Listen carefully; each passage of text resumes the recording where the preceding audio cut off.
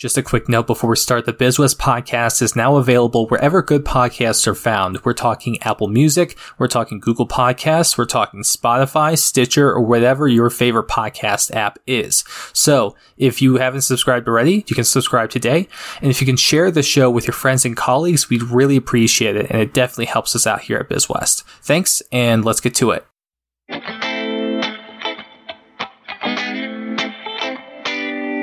This is the BizWest Podcast, the show about the news and trends driving business in Northern Colorado and the Boulder Valley. I'm your host, Lucas High.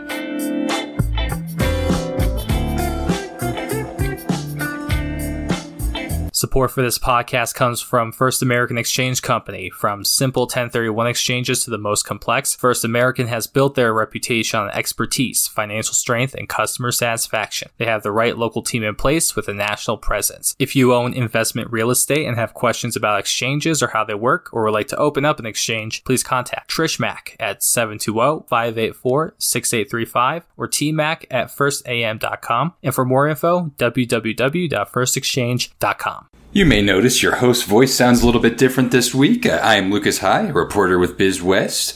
Your normal host, Dan Micah, my colleague, is taking a well-deserved vacation this week, so I am filling in for him. However, Dan didn't leave us hanging. His presence is still being felt this week. He left us with an interview with Nick Calloway and Jason Brill from Loveland Aleworks, and they chatted about running a microbrewery in the middle of a pandemic. Let's get to it.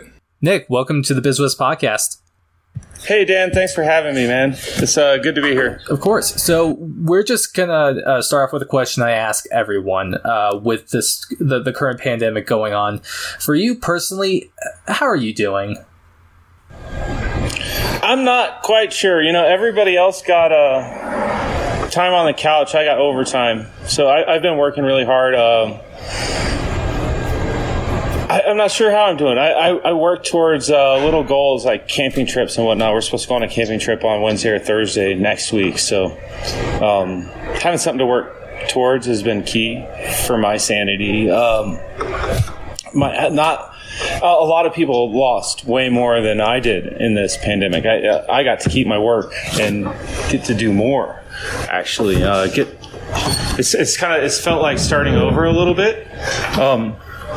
As far as going back to that year one when I was trying to do everything. But yeah, as far as how am I doing, I don't know, man. I was just going through this a day at a time and trying to be positive. Fair enough. So we know that for the past couple of months, a lot of breweries just haven't been able to be open as they once were. Their tap rooms are closed, and many have had to switch over towards growlers, canning, curbside service. For Loveland Aleworks, walk me through what the past couple of months have been from pre-COVID, where you had people at your bar, to where you're at today. So pre-COVID and the start to 2020 was slow. Like we were having January, February, and the beginning of March, the first week of March were really not strong as far as numbers. Our wholesale business has been growing the whole time we've been pushing cans out. But I think for everybody, January and February were really tough on craft beer in general. And I don't know what to really attribute that loss in interest to. Like the Brewers Association has got a lot out on what was going on, but like really none of that matters anymore. Like everything's different now. We used to can like 30% of our output, and now we're doing like 85, 90%, maybe more, in cans. So we had a pretty grim outlook at the beginning of the year, and we were just looking forward to St. Patrick's Day when things get warm again, people start drinking beer, going out again, and just super looking forward to that middle of March bump that we always get, and it didn't come. And then after COVID hit, COVID week was obviously one of the worst weeks.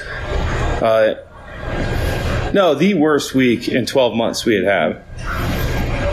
And we went through 3 weeks of pretty harsh business. We had transitioned everything into cans, racked kegs into cans, and started designing new labels for beers that were keg only before that we needed to can now because otherwise nowhere to sell it.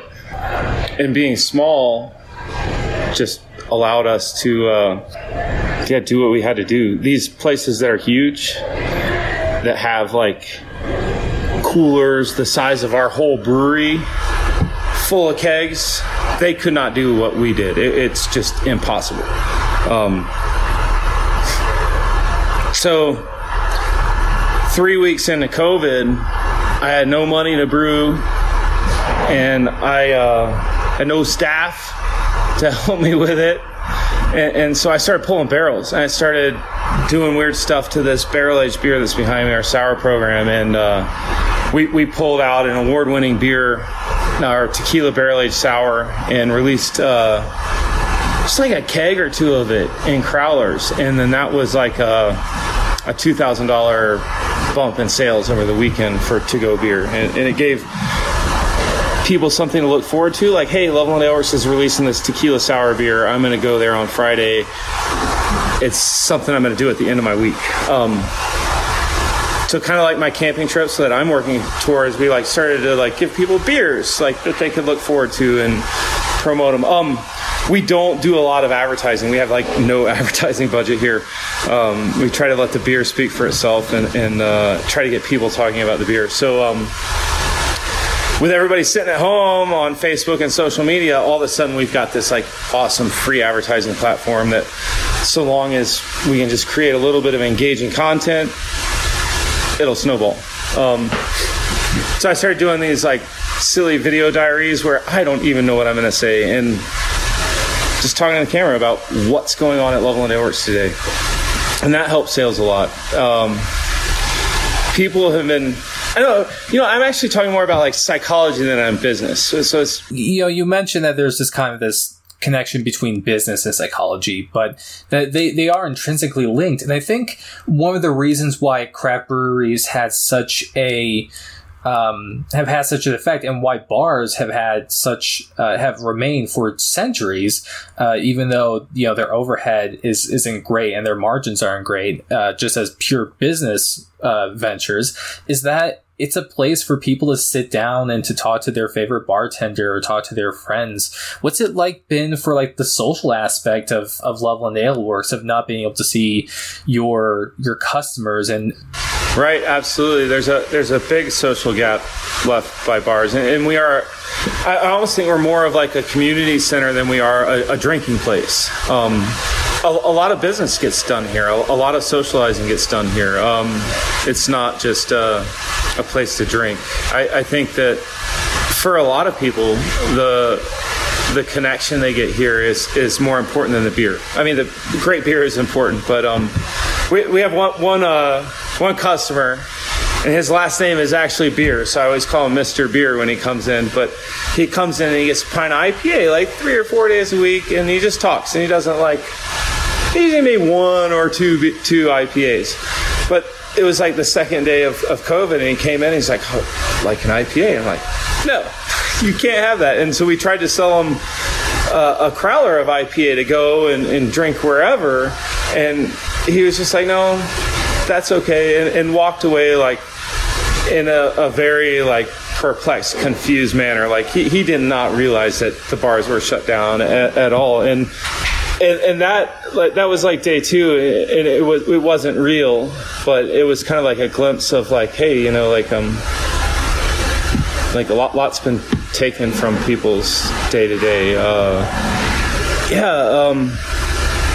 It's the COVID days where we don't have our normal rotating cast of characters that work here coming through, and then the regulars coming through. It's really it's made me appreciate our customers, our support. It's weird calling them customers, like peer friends. Thinking about like the community we're lucky to have, and our tap room is full right now, or as full as they'll let us have it. So. And, speaking of community, we've spoken about this before, but the Great American Beer Festival obviously is not doing an in-person event, and probably so are all this other smaller regional beer, all the other beer competitions and gatherings. where, small brewers like yourselves, just share beers, critique each other's beers, talk crap. I don't know what you guys do on the back sides, but what does that mean for that community of craft brewing? Because in my mind, craft brewing is one of the few industries where when you're competing, it's not really competition. Like, it's collaboration. Yeah, it's a collaborative effort. This business is too difficult and too low profit margin for room for assholes. There's just not many. I was just sitting over at Verboten, having a beer with Josh Grintz and Josh, another Josh from over yonder brewing company, and literally just no secrets, all just like, hey, what are you guys doing to make it through this, and how are y'all? It was a nice time, a couple of beers, but yeah, the community aspect of craft brewing and the loss of that Friday night, Saturday night festival where you get to blow off steam and talk to your friends about this account that's not paying or this project that went awry or whatever. The support we get from each other is key. And I hadn't really thought about losing that. When we talked last week, I said it was exciting that we were getting our weekends back for the summer as brewers. So, right, because brewers during this period are kind of working overtime to produce that extra beer and staffing the festivals on Saturdays and Sundays and Friday nights.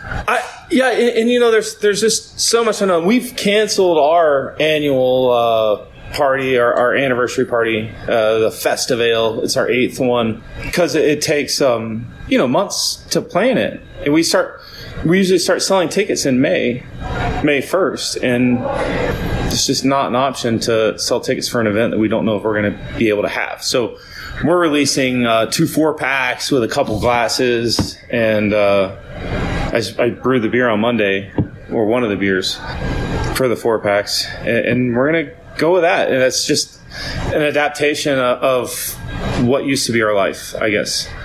So we're having this conversation on May 29th. Right now, the state orders that are allowing some businesses to reopen. Restaurants are allowed to reopen at 50% capacity. Larimer County also has a little bit of an extra leeway, but neither of those orders allow just straight up alcohol serving establishments to reopen. So if you're a craft brewer, unless you're serving food, you're still shut down. And I'm curious, yeah. So you mentioned that you're already open and you already got a little bit of action going. Yeah, absolutely. We opened up on Wednesday as soon as we were allowed to. So every alcohol license is required to offer food. And when we opened in 2012, we decided, well, actually, originally I wanted to do a whole bunch of garnishes on all the beers. So we had a produce prep sink put in and this big prep table put in so that we could put, cucumbers on the IPA.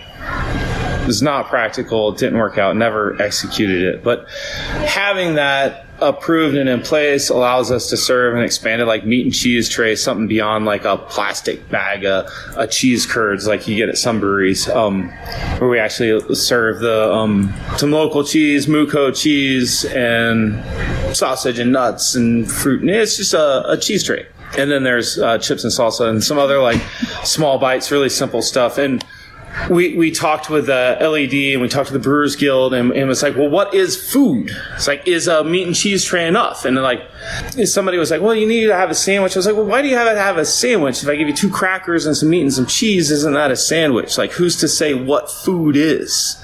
And there's no clarification. So many of these guidelines are they've been slamming them out. They're doing a great job at trying to control this thing, but they're open for interpretation. And so what's food, man? In my opinion, This is food. And you're pointing at beer right now. Absolutely. I'm pointing at a beer. And all the breweries are required to maintain a retail food license. So in my opinion, if you're paying for that food license and you're serving food beyond a bag of pretzels, it's food. But really, who's to define what food is? And in the governor's order, there's not normally in a legal document, it starts with a whole list of definitions of these are what these different words mean for this legal document. And there's none of that. Winging a prayer and trying to follow the rules, and we're scheduling as many food trucks as we can, but everything has seemed somewhat, and I don't want to say reasonable, but understandable as far as the measures and the protective kind of guidelines they've put in place. But they're like, hey, you can open if you have food.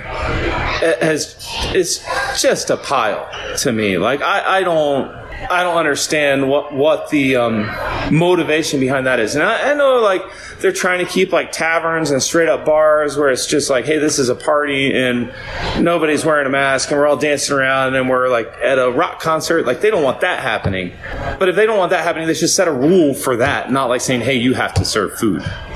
And to that point, with the bars and the taverns and the primarily alcohol serving establishments, I assume that for many of them they do rely on having maybe that specialty tap from Loveland Aleworks or someone else in one of the other craft brewers in the area. With them being held back a little bit longer from being able to operate, what does that mean for what does that mean for you and for other craft brewers that have had that as a local account and has had those relationships for a while?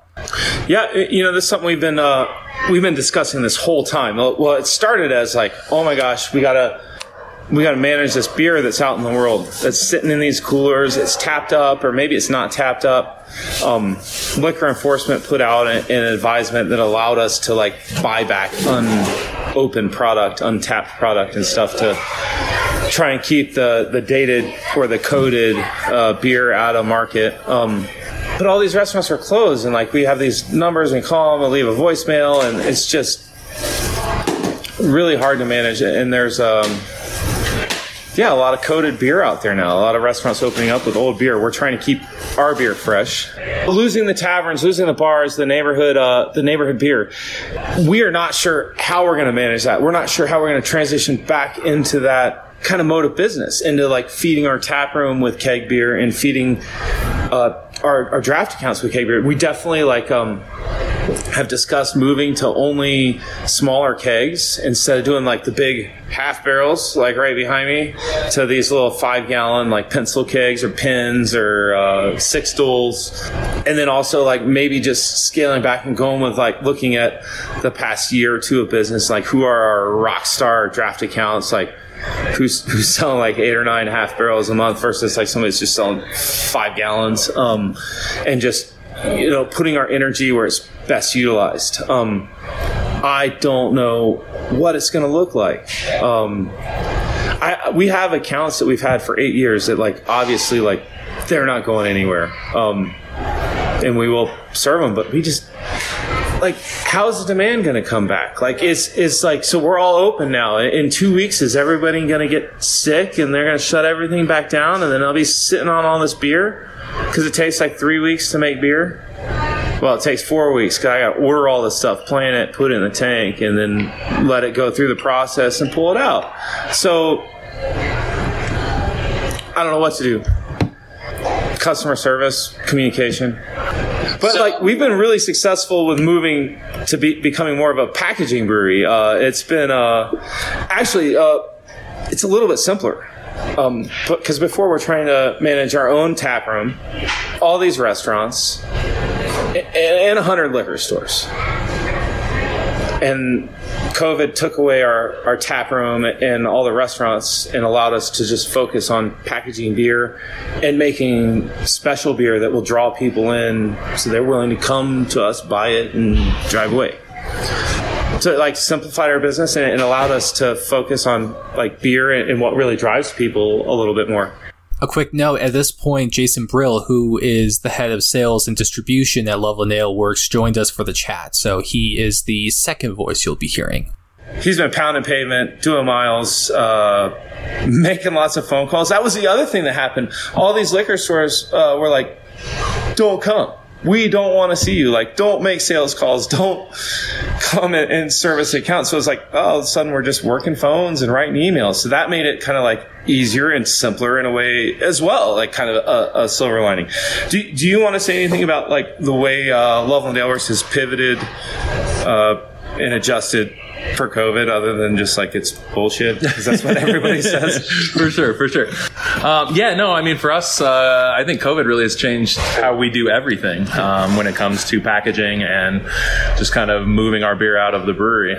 We used to be very heavy on pushing on draft and on-premise sales, and we've had to basically take everything out of kegs and put it into cans. Yeah, full redesign of the way we move beer. Totally. But the response has been fantastic. Our beer is selling faster than it has in a number of years.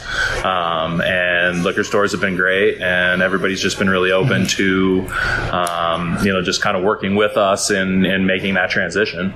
So, we've been talking very micro about your microbrewery, and now I want to take just kind of like a step back. I know that, there's a lot of opinions, and, a lot of people try to make predictions about what life is going to be like, say in a year. And obviously the situation is changing so much. But for you two, what do you see over this next year for, Colorado's craft brew scene? Both the potential positives and the negatives that we're seeing right now. What do you think is in the pipeline for a lot of you and a lot of your friends who are also running their own shops? That's a tough one. I think for me, what I see a lot of out in the world is I see a lot of breweries that were never in packaging before. So there's more competition on the shelf. Absolutely. Yeah. To where it feels a lot more like draft. On premise is always a struggle. It's always you got to work a ton of hours just to get a few kegs here and there. We were just talking about that. Yeah. And, I see, I see a lot of people moving into packaging because I feel like, if something like this were to happen again, everybody would be ready to deal with it. Everybody would have, at least a plan in place for, if they had to switch everything back, if this all happens again in a year and we all get shut down again. And, because there is the possibility that something like that could happen. What if we run out of aluminum? Yeah, aluminum. I've been hearing a lot of other breweries. I was talking to one of the Odd 13 guys the other day. They said that they didn't have codename Superfan in market because they couldn't get the cans anymore. And that's like their best. Those are pre-printed, and that's their best-selling beer. And I think we're lucky with how we do it, and that we collab up with a couple of other breweries, and we buy whole trucks of cans at the same time. And it's I think one of the things that a lot of breweries are going to have to do when it comes to the supply chain is just really start working together even more than breweries do now. So we buy a truckload of cans is $28,000, and it's 155,000 16-ounce cans. That's a lot. Our seamer just passed our canning line just passed 175,000 cans in a year and a half. So if I had to buy 155,000 cans a couple Januaries ago, I would have just finished them off. So we work with Wiley Roots Brewing Company, Outer Range, New Image, and I feel like there's somebody else in there. Anyway, we work with all these other small brewers, and everybody throws in between $3,000 and $13,000, and we split the truck. And it helps with cash flow, and it also helps because you got 3 other brewers to call if you burn through your cans before they do and before the next load arrives. So that actually just happened. Lee from Outer Range you better do it. So send us 4 skids of cans on next week. So, and then also we've been working with Curie's Beverage Company here in town. They make a ginger beer. If you ever drink like a whiskey ginger, that's amazing with this ginger beer. Curie's beverage company, they buy the pallets of all the ends, the tops that go on the beer. And those come, I think, $355,000 to a pallet. So, like, if I bought a pallet of those, it'd take me years to go through it. So, like, teaming up with those guys has been key for cash flow and just other logistical BS. It's more of that collaborative attitude. I was saying there's not many dicks in this business. He'd probably disagree. No, I would say for the most part, everybody's been really great. Everybody's talking and checking in on each other. It feels like all the other breweries are really interested in making sure that, everybody that's in the industry has every tool that they can to survive this. And that, I think, just continues the whole collaborative effort and the collaborative feeling that craft beer has always had. And I think it's going to just continue to get deeper and deeper as we move forward. Because I feel like without each other, a lot of the small guys like us wouldn't survive. Like we would. We'd be screwed. Yeah. We wouldn't be able to have the ability to buy, some of the things that we truly need on a regular basis. Nick Calloway and Jason Brill are with Loveland Aleworks. Jason, Nick, thank you so much. Absolutely. Thanks for having us. Thanks, Dan. That'll do it for this week's episode. Thank you so much for listening. The Biz West podcast was produced this week by myself, Lucas High, with assistance from Dan Micah. Our intro and outro music is The Old RV by Craig MacArthur. If you have any questions or comments about the show, feel free to email us at news@bizwest.com and also follow us on Facebook, Twitter, and LinkedIn. If you enjoyed the show and want to stay up to date with all the business news in Northern Colorado and the Boulder Valley, please visit bizwest.com to subscribe. Your support is how we keep you informed. From all of us at BizWest Media, thanks so much for listening, and we'll talk to you next week. Today's podcast is brought to you by FMS Bank, banking made simple, with locations in Greeley and Fort Morgan. FMS provides banking that makes sense and makes life simple, with personalized financial solutions for business and individuals. Visit fmsbank.com. The BizWest podcast is supported by Da Vinci Sign Systems, a custom signage manufacturing firm serving the entire Rocky Mountain region, creating custom architectural and electronic signage for retail businesses, churches, schools, and financial institutions since 2004. Online at davincisign.com.